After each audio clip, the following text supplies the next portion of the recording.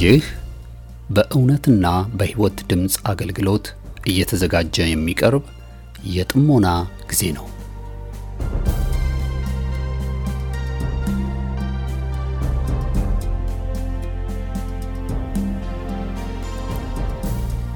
ጥሞና ወይም ተመስጦ በግል የሚደረግ ራስን ውስጥን የመመልከቻና የመመርመሪያ የጸጥታ ጊዜ ነው።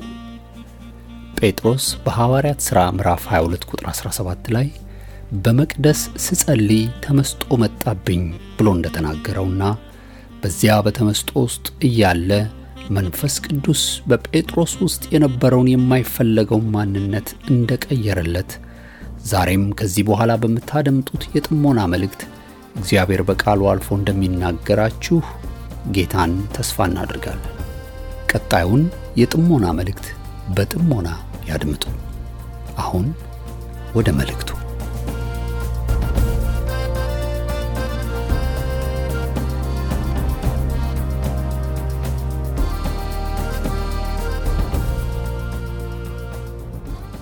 እሺ ጌታን እጅግ አድርገን እናመሰግናለን። እንደምን ዋላችሁ፣ እንደምን አረፈዳችሁ። እግዚአብሔር የተመሰገነ ይሁን። ንጋት ለሆነላችሁ እንደገና ደግሞ ቀን ለሆነ እግዚአብሔር የተባረከ ይሁን።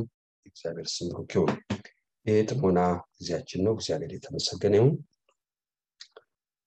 በቆላስይስ መጽሐፍ ጨርሰናል፣ ግን አንዳንድ ሐሳቦችን ከዛ ውስጥ እንመለከት። ቆላስይስ መጽሐፍ ምዕራፍ 1 ቁጥር 28 እና 29 በሱ ላይ እንነጋገራለን።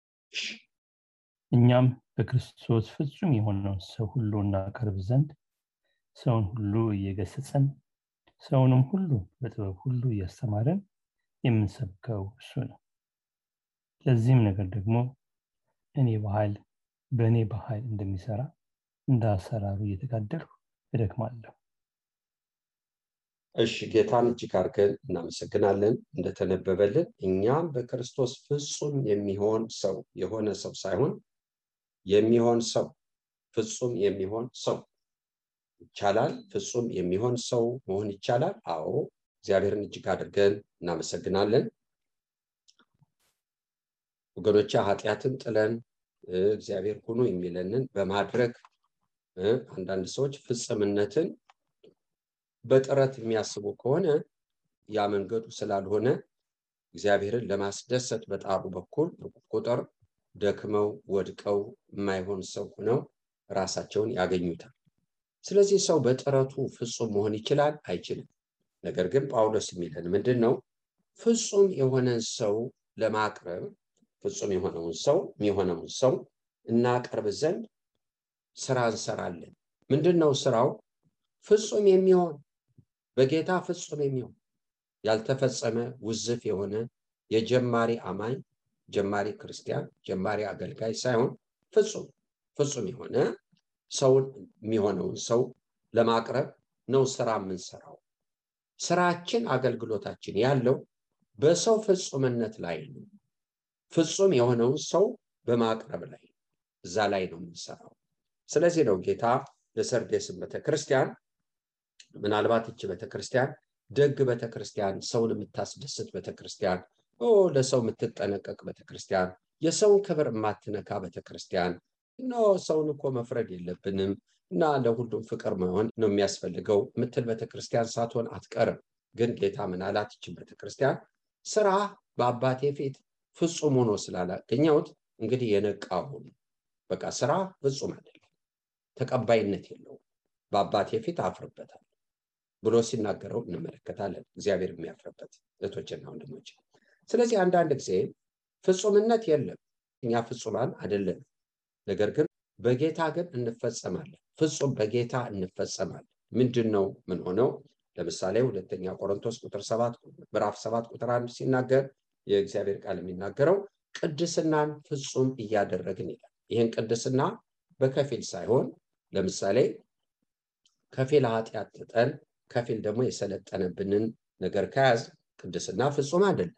የሰው ቤት እናንኳኳ እንችላለን፣ ነገር ግን አይናችን በአምሮት በመመኘት እዚህ ላይ እዛይ ላይ የሚሄድ ከሆነ ልክ ነው። በግብር ያየብን የለም፣ የሚያማን የለም፣ የሚፈርድብን የለም፣ ጣት የሚቀስርብን የለም።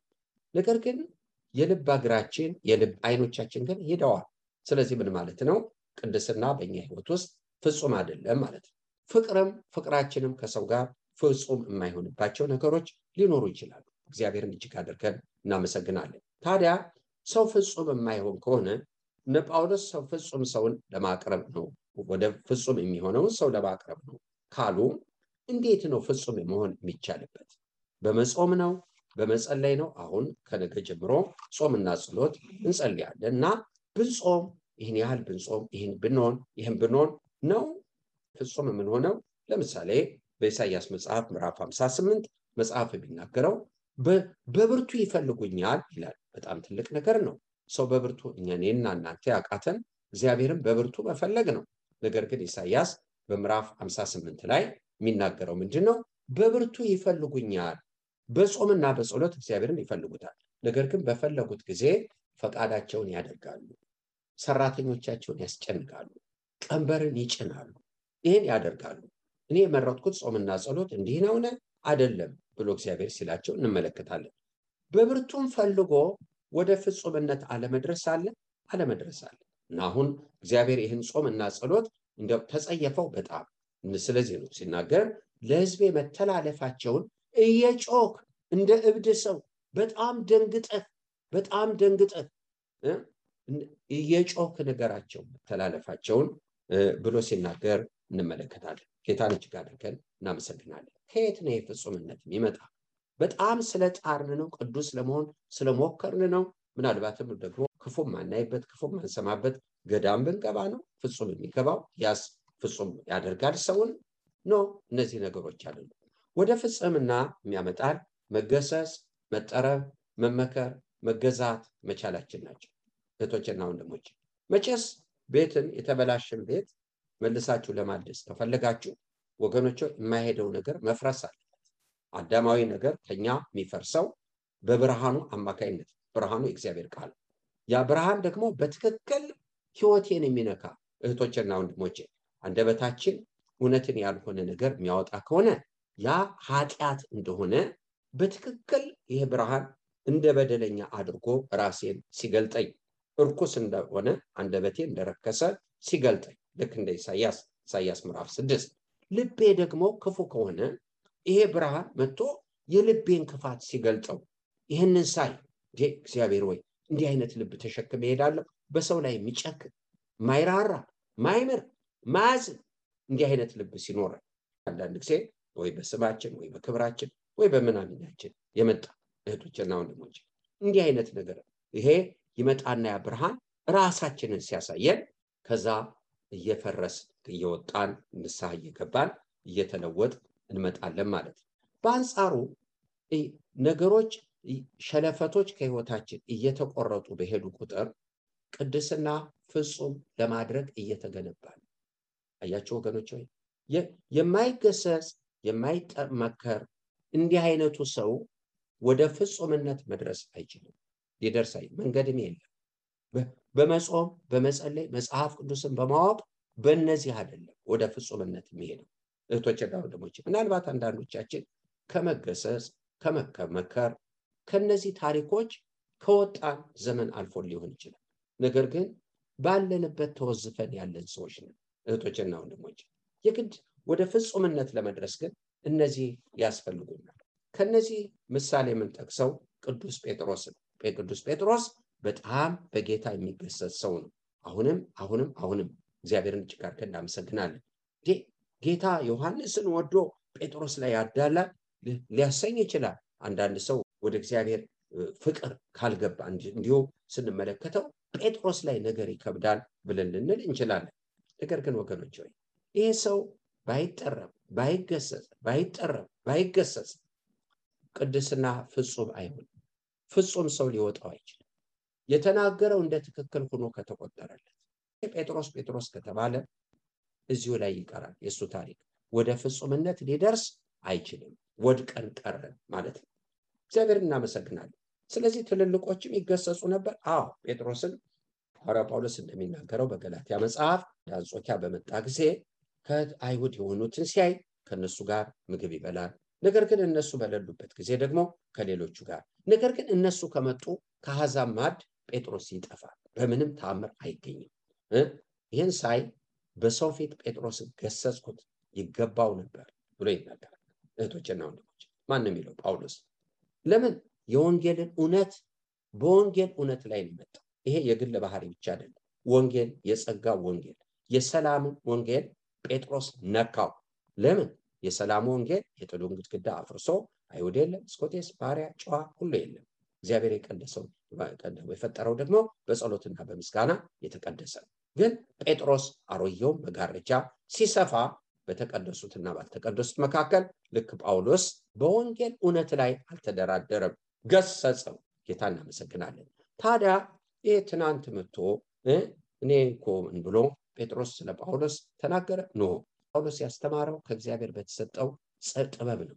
አንዳንድ ሰዎች የጳውሎስን ትምህርት ቢያጣምሙ ለጥቅማቸው ነው እንጂ እውነት ኖሯቸው አይደለም ብሎ ጴጥሮስ ጽፎለታል ለጳውሎስ። ለምን?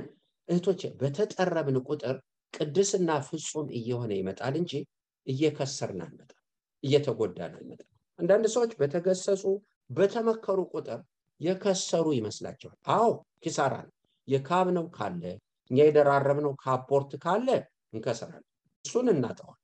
እኛ የካብነውን እናጠዋለን፣ ግን ጌታ የሚሰጠንን እንለብሳለን። ስለዚህ ነው ጳውሎስ የሚናገረው እኛ በክርስቶስ ፍጹም የሆነውን ሰው ፍጹም የሚሆን ሰው ዝም ብሎ መንገደኛ ይሆን ሰው ሳይሆን ፍጹም የሚሆነውን ሰው እናቀርብ ዘንድ። ምንድነው ጌታ ወደ ጌታ ያቀረባችሁለት? ምን አይነት ሰው ነው የምታቀርብ? እህቶችና ወንድሞች፣ ምን አይነት ሰው እናቀርባለን? የሚጠረብ፣ የሚገሰጽ፣ የሚመከር። ስለዚህ ነው የእግዚአብሔር መንፈስ ያለበት መጽሐፍ ይላል 2 ጢሞቴዎስ 3:16 ለትምህርት፣ ለተግሳጽ፣ መንፈስን ለማቅናት ይጠቅማል። ቃሉ ብቻውንም ያለ ሰባኪ ብታነቡት መስተዋት፣ መገሰጽ ባለብን ይገስጸናል፣ መመከር ባለበት ይመክረናል። እንዲህ ለማቅረብ ነው። ስለዚህ ነው በአሁኑ ዘመን ሰዎች የራሳቸውን አስተማሪ ይፈልጋሉ። እህቶችና ወንድሞቼ፣ የሚገሳቸው፣ የሚጠርባቸውን ተስተካከል ወደ ፍጹምነት የሚያመጣውን አይወዱትም፣ ያማቸዋል።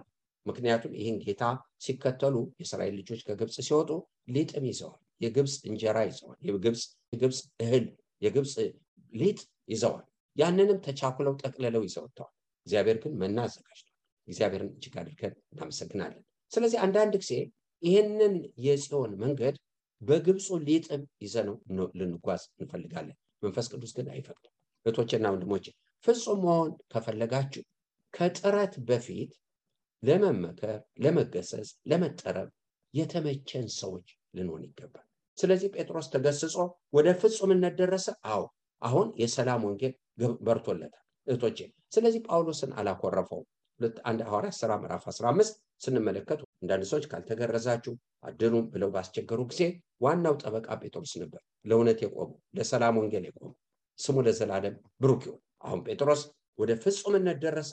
አዎ፣ ያለዚህ መድረስ አንችልም። ወደዚህ ፍጹምነት መድረስ አንችልም።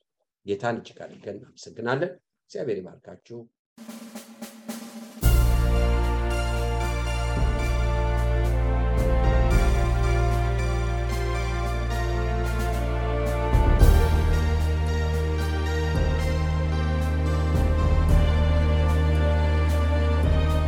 እስካሁን ስታደምጡት በነበረው የጥሞና መልእክት ለሕይወታችሁ የሚጠቅም ለነፍሳችሁ መብልን ከቃሉ እንዳገኛችሁ ተስፋ እናደርጋለን።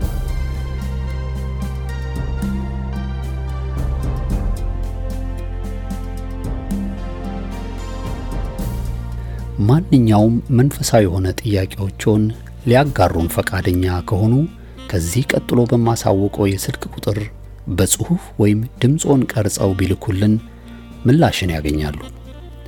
ለአሜሪካ የስልክ ቁጥራችን 2157820848 ሲሆን የካናዳው ቁጥራችን ደግሞ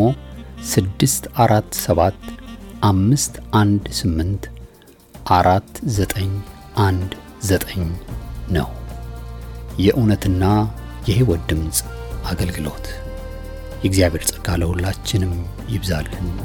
አሜን።